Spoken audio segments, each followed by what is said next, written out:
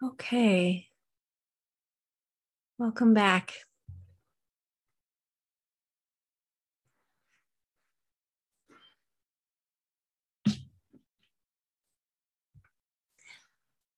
I want to start with a quick framework for the Metta practice, where this belongs in Buddhism. So Metta, and I said this at the very beginning, but those of you who came in during the meditation, Metta is a Pali word that is often translated as loving kindness. It is a quality in the mind and heart. And in Buddhism, we don't make such distinctions, the mind, heart. It's a quality that we can cultivate, we can strengthen within ourselves. It's not exactly love, the way that we talk about love. There is a kindness to it, a friendliness, the sense of care. Metta is warm. When we cultivate metta, we often do it by practicing this warm, caring regard for someone's well-being or for our own well-being, and then ultimately for all beings everywhere. It's part of the Brahma Viharas. This is another Pali word or Pali phrase. So the divine abodes of the heart. These are a set of heart qualities.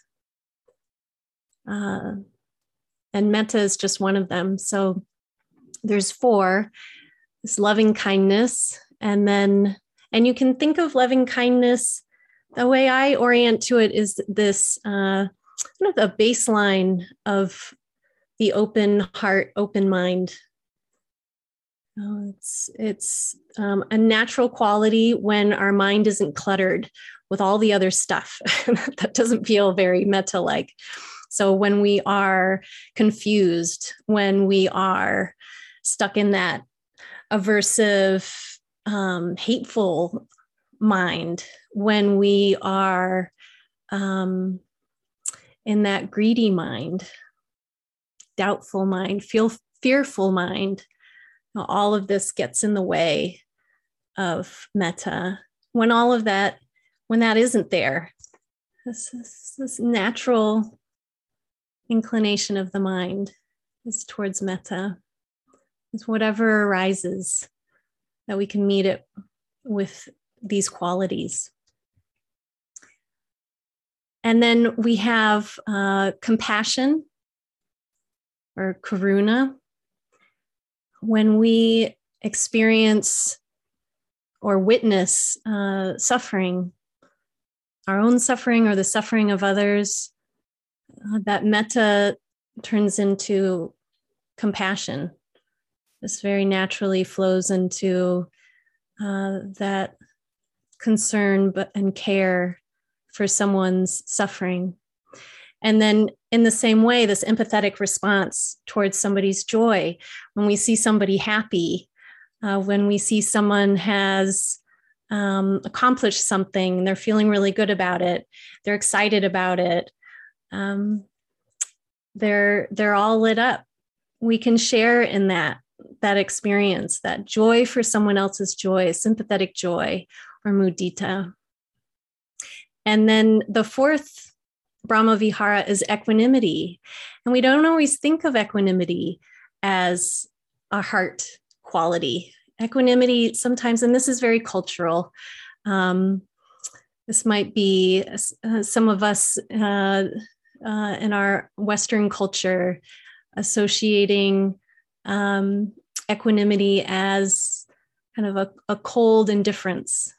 And in Buddhism, that's not true. Equanimity is warm. It's very connected. It's seeing the larger picture. It's holding everything in a larger context, but it is a quality of an open heart. And equanimity keeps the other qualities in balance so that we don't kind of tip into overwhelm with compassion, or we don't tip into pity with compassion, or exuberance with sympathetic joy, that the joy gets so big that that energetic quality kind of overtakes whoever and whatever else is there. So it keeps everything in check.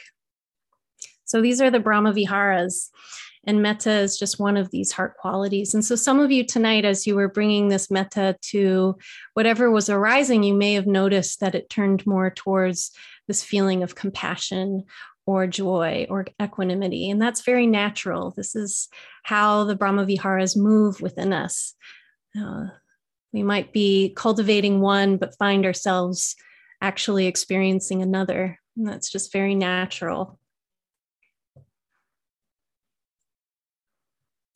So I have been enjoying this practice of bringing metta and mindfulness together. I think, we can practice them separately and cultivate them separately, strengthen them separately, but in the end, they really come together. They're different. They're not the same qualities. One is a real faculty of the mind, this ability to be mindful, and the other is this quality in the mind, an attitude in the mind. But when they are mature, you find them often together, or one of these Brahma Viharas often arising with our mindfulness. They don't have to go together, but I find they often do. And so to purposely have that intention to bring in metta while doing our mindfulness practice, I find that very powerful and opens, I know it's opened me up quite a bit. I've been practicing for a while, and sometimes that mindfulness practice, it gets a bit dry.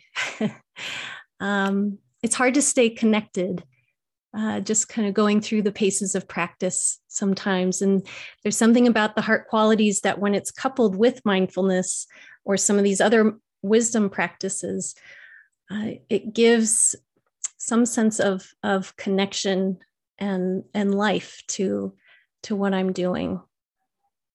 So I hope that you had that experience or touched upon something similar in our practice.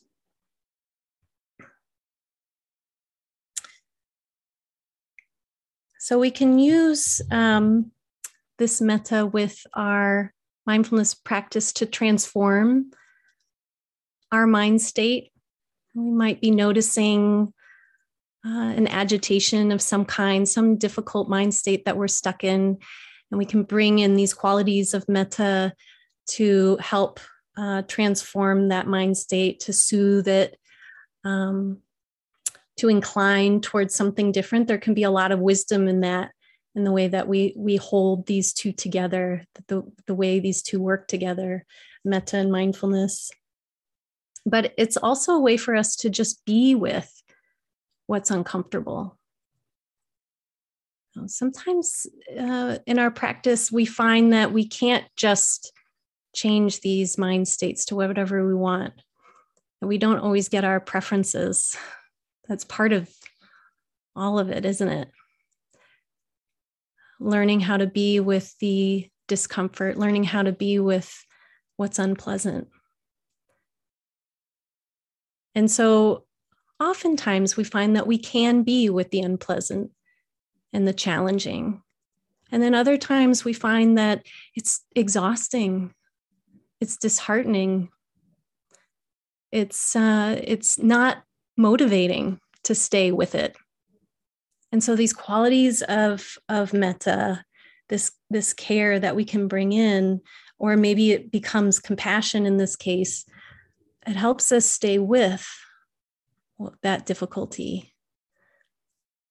It brings this other element in that helps us focus and feel like we have the capacity to be with what's here without having to change it or manipulate it in some way, but to be with the raw experience of what's present. I remember sitting a retreat at Spirit Rock. It was one of the long retreats, maybe the month-long or 2 month.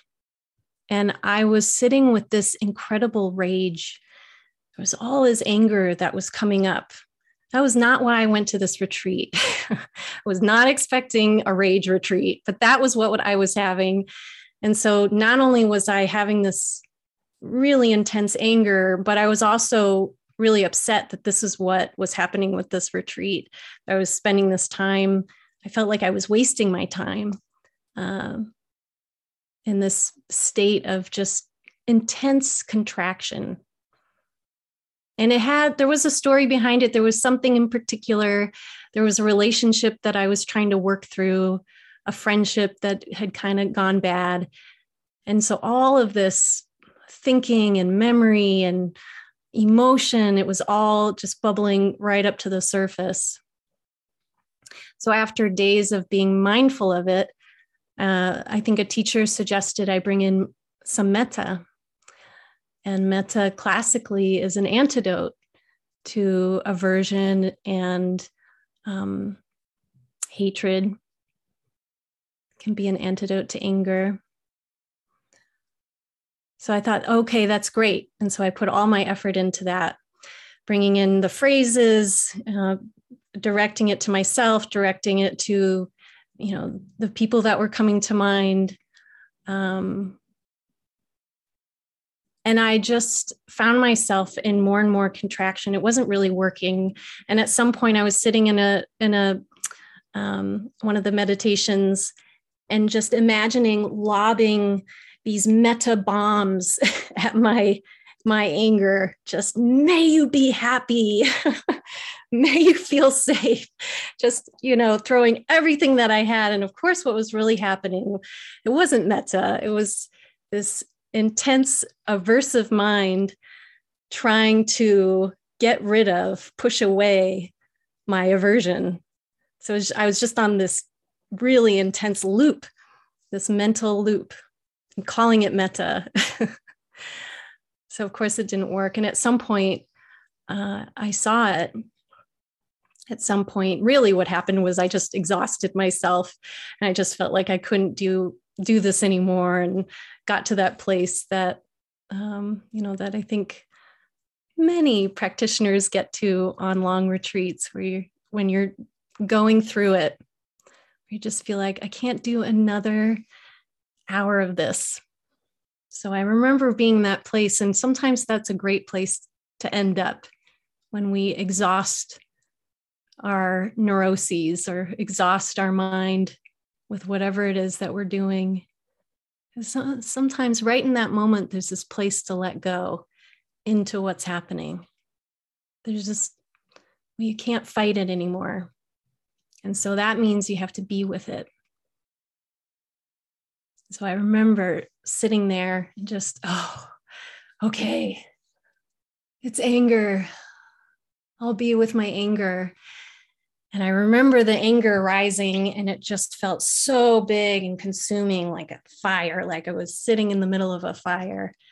And I didn't, it didn't kill me. It didn't, annihilate me. But it was very intense.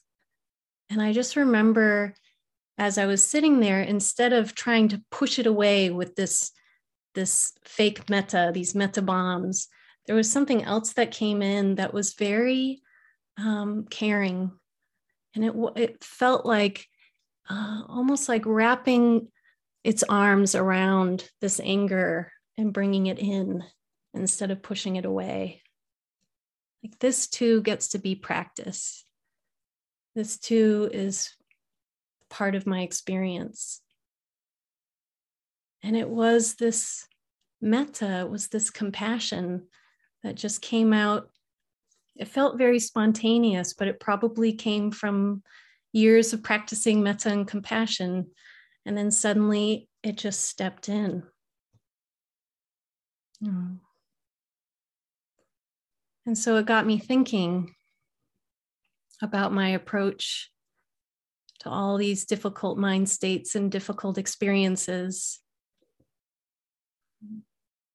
Maybe I'm approaching it incorrectly. Maybe I'm applying this aversion to my aversion, and that's not getting me anywhere. What would it be like to actually fold all of these parts of myself, all of these experiences into practice? What would it be like to actually be with what's here, not trying to fix it all the time, not trying to make it what I think it should be? That was a real turning point in my practice. And even today in the sit, this still comes up. During our sit, my computer, the fan started going off. I think I've got so much plugged into this computer right now. I've got an external mic and the camera and this, special light and all this stuff. And I think I'm overloading it or something. And so the fan comes on right in the middle of our meditation. And I'm, chatting with the audio video guy on here. Thank you, Jesse. Can you actually hear it? And I guess you can't, but I could. And I could feel just the contraction as I'm trying to offer this metta practice within my own body and my own mind of just like, I hate this. Why is this happening? Why is this on here? What's going on with my computer? And, so that habit of aversion, it's right there. It doesn't take much, but I also can meet it in a different way. Okay, this is what's happening. Yeah, okay, they might be able to hear it. Everyone looks okay. I took a peek and you all look just fine. Everything's really just fine. Oh. Is there a way to relax into the discomfort? Is there a way to be with even this loud noise being known? Oh. Contraction in the body being known. Folding it all in. May I hold this with care. May I hold this with ease. May we all be well. It's so counterintuitive. It sounds so sweet when I say it, right? Yeah, it's so counterintuitive. Because of course, our knee-jerk reaction is the opposite. We want to get rid of it. The things that are uncomfortable, the things that we would rather be going a different way.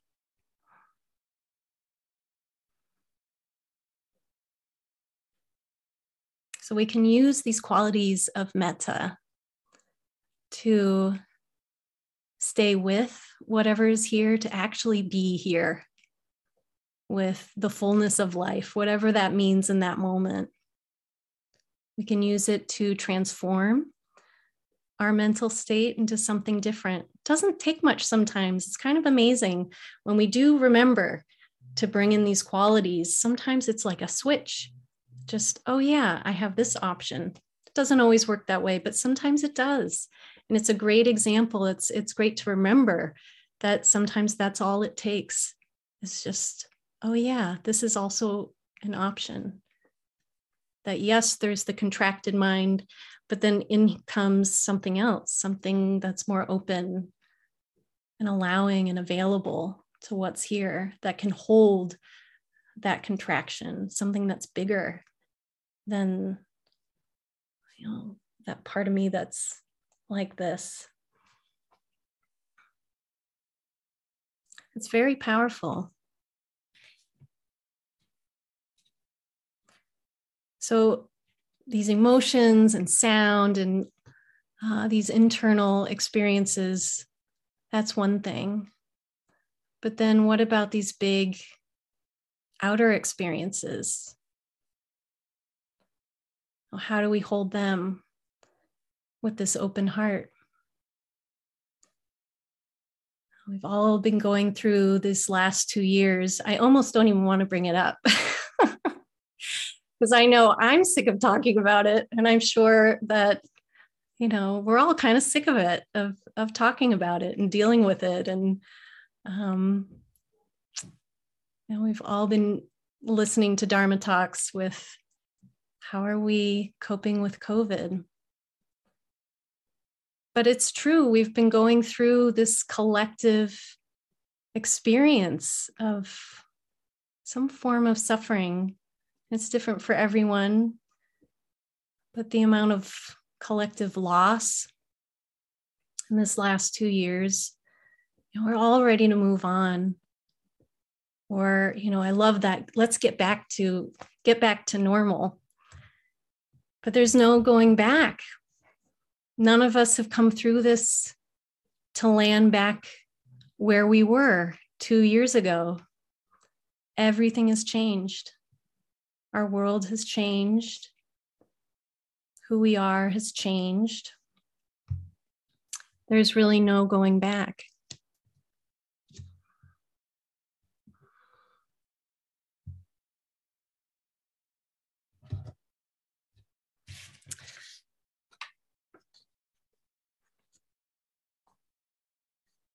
We've all been also following the unfolding of what's happening in Ukraine. This is another tragedy that we're witnessing. Some of us very closely affected, and others, it feels far away, and yet can feel just our connectedness, how something happening on the other side of the world, that we're not separate from it. How do we hold this with this open heart? And the truth is, as we're witnessing it, our heart is breaking. It's heartbreaking. So much of what we've been witnessing, not just in the last 2 years, but certainly there's been so much in the last 2 years, and our heart breaks. And we think, I can't take one more, bad news. I can't take one more headline, one more, Facebook feed or Twitter feed of something that's going to be upsetting. That feeling like our capacity is so low to take on one more bit of suffering. And I wonder how many of you have noticed that, almost like we're bracing what next could possibly happen.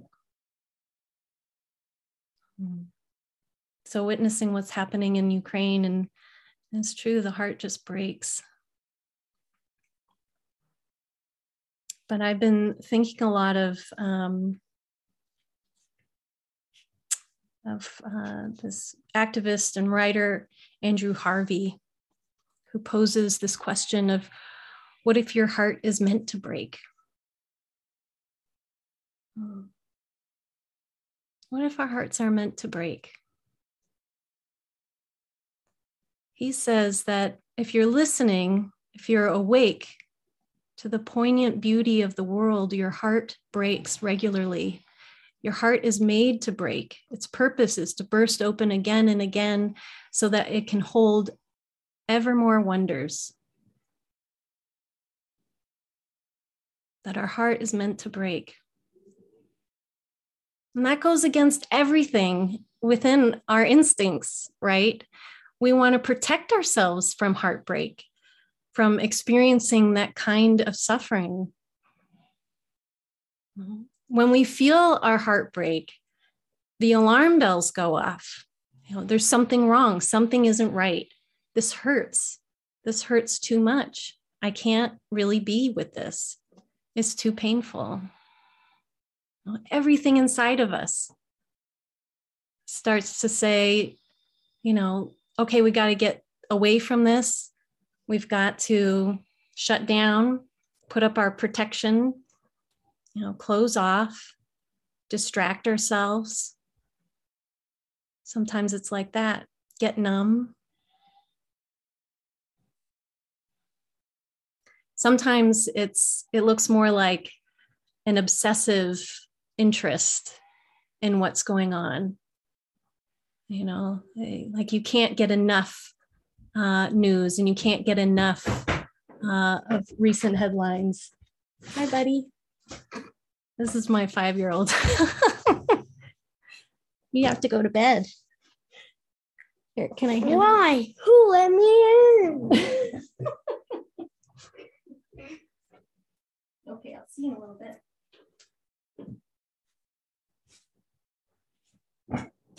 Oh, you got your dose of Leo. But it's true, you know, our heart, it breaks. Sometimes it goes into that numbness. Sometimes it goes into this, you know, like we have to read everything about it. We're up late at night and we can't get enough. We're Googling, you know, what's going on, what's happening right now in Ukraine, or Googling, you know, what's going on with police violence, or, you know, whatever it is. And not because we need any more information, but because we just need to feed that part of us that wants to just obsess about it and think about it and maybe even be really angry about it, but not actually drop down into how are we feeling about it? How are we digesting this? You know, it keeps us at a certain level of engagement, but not fully into that heartbreak, just how fearful we can be of what all is going on and how sad it is, how upsetting it is. So we do a lot of different things. We all have our habits and ways of dealing with this. For some, it's just, I can't even tune in. I have no idea what's going on in the world. I get that. And yet here's this idea that maybe this is the purpose of our heart, that it's meant to break open over and over again. And that by doing that, it stretches, it expands, it heals. It never comes back the same. And we all know this. We actually all know this. The things that we go through, the most challenging parts of our lives, if we can look back now at the things that were most challenging, we weren't annihilated by them. You're here. Hopefully, you know, you grow, you learn something. It might still hurt, and you might still have issues around it. But that capacity, you know that it grows. Suddenly, you know what it's like to suffer. You know how to be with other people who are going through similar experiences. You might even be better at holding their suffering than your own. But you can see just how that heart has expanded in some way. And it's messy. There's nothing clean about this. It's all messy, but life is messy.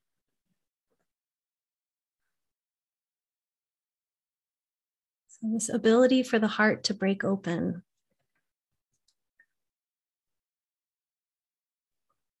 When we can trust in that and not feel like we have to have it all together all the time, when we give ourselves permission to break apart in this way, what's the amount of healing that can also bring to ourselves, to trust the process of grief, to trust the process of being with discomfort.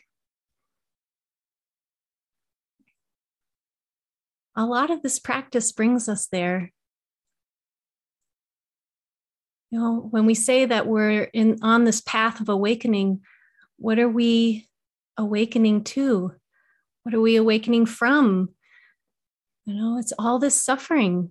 We're awakening to the suffering. We're understanding it.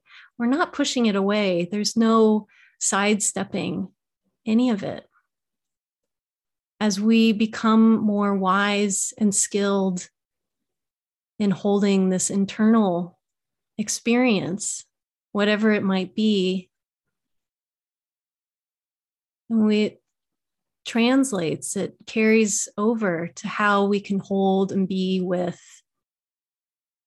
that suffering or challenging experiences that are outside of ourselves. And vice versa too. As we learn how to be with the suffering in the world without that overwhelm, without losing ourselves in it. That strength and that ability, we can bring it inward to those parts of ourselves that maybe we've been denying, that we haven't wanted to be with.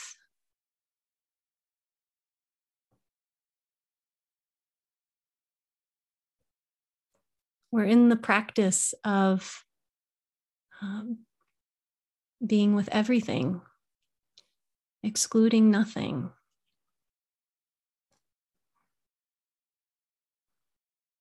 This is a radical practice.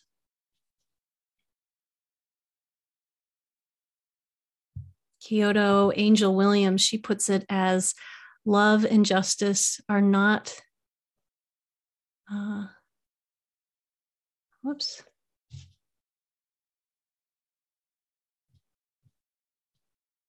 I think I copied this down now. Love and justice are not too different. They're not different. Without inner change, there can be no outer change. Without collective change, no change matters.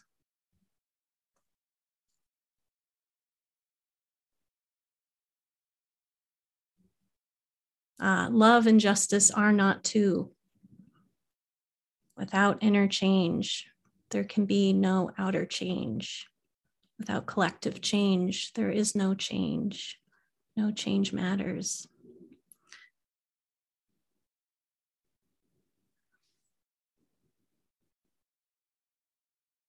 We're at this point, I think, in our life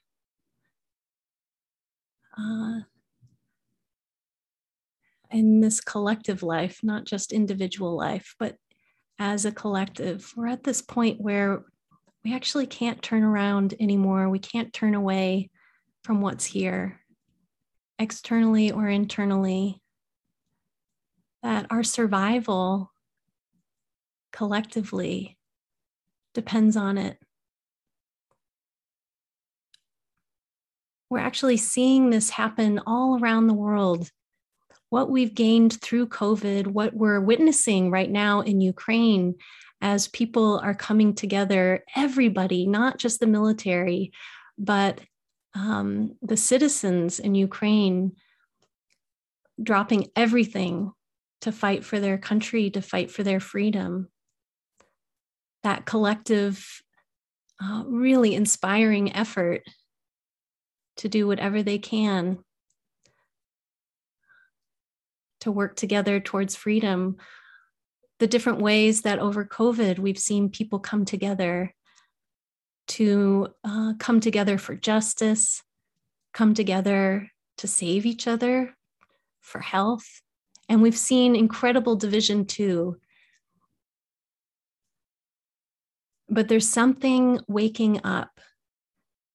That division, I think it's a byproduct to the other part of what's happening, the non-division, the coming together, this global awakening to that interconnectedness, that each of us individually waking up, it's not just for ourselves, but for our planet, for all beings everywhere. People are realizing this without Buddhism, without any particular spiritual or religious path, because it's necessary. We're at a place where we have to learn, how do we stay present with the difficulties that are here? How do we stay in this open heart and not in this place of fear, not from this place of continually pushing each other away, but learning, how do I fold this in? How do I fold it all in and be here for it?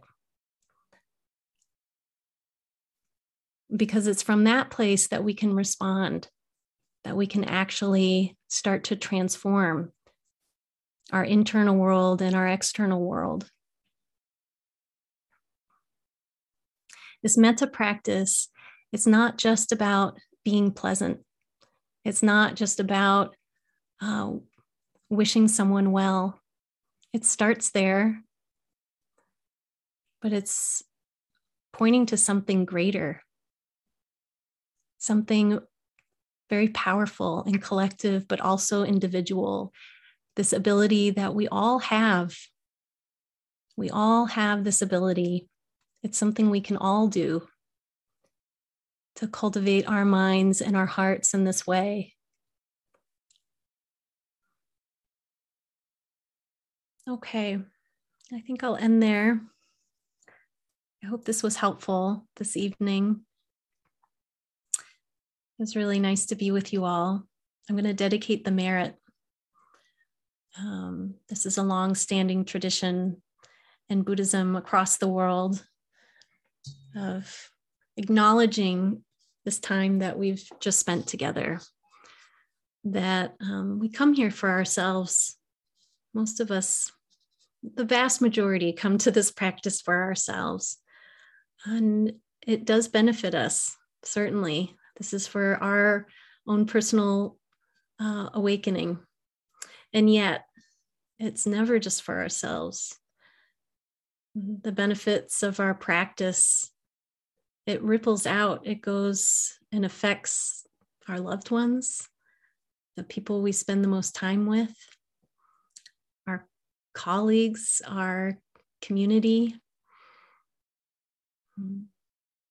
It goes out further than we can even understand, rippling out in all directions.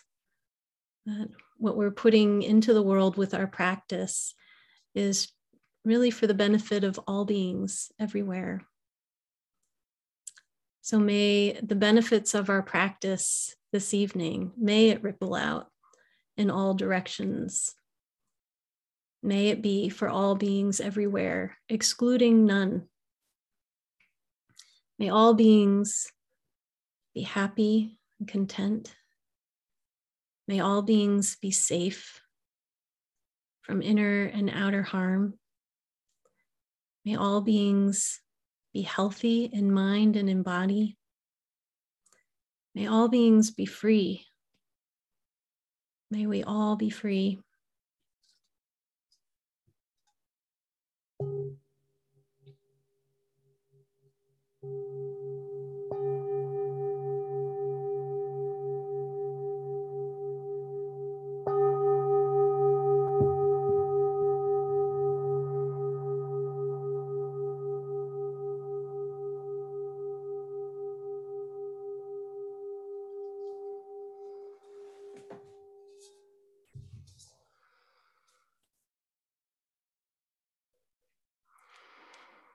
Okay, everyone. I hope you take care.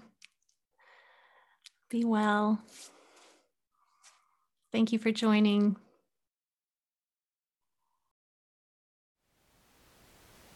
Thank you for listening. To learn how you can support the teachers and Dharma Seed, please visit dharmaseed.org/donate.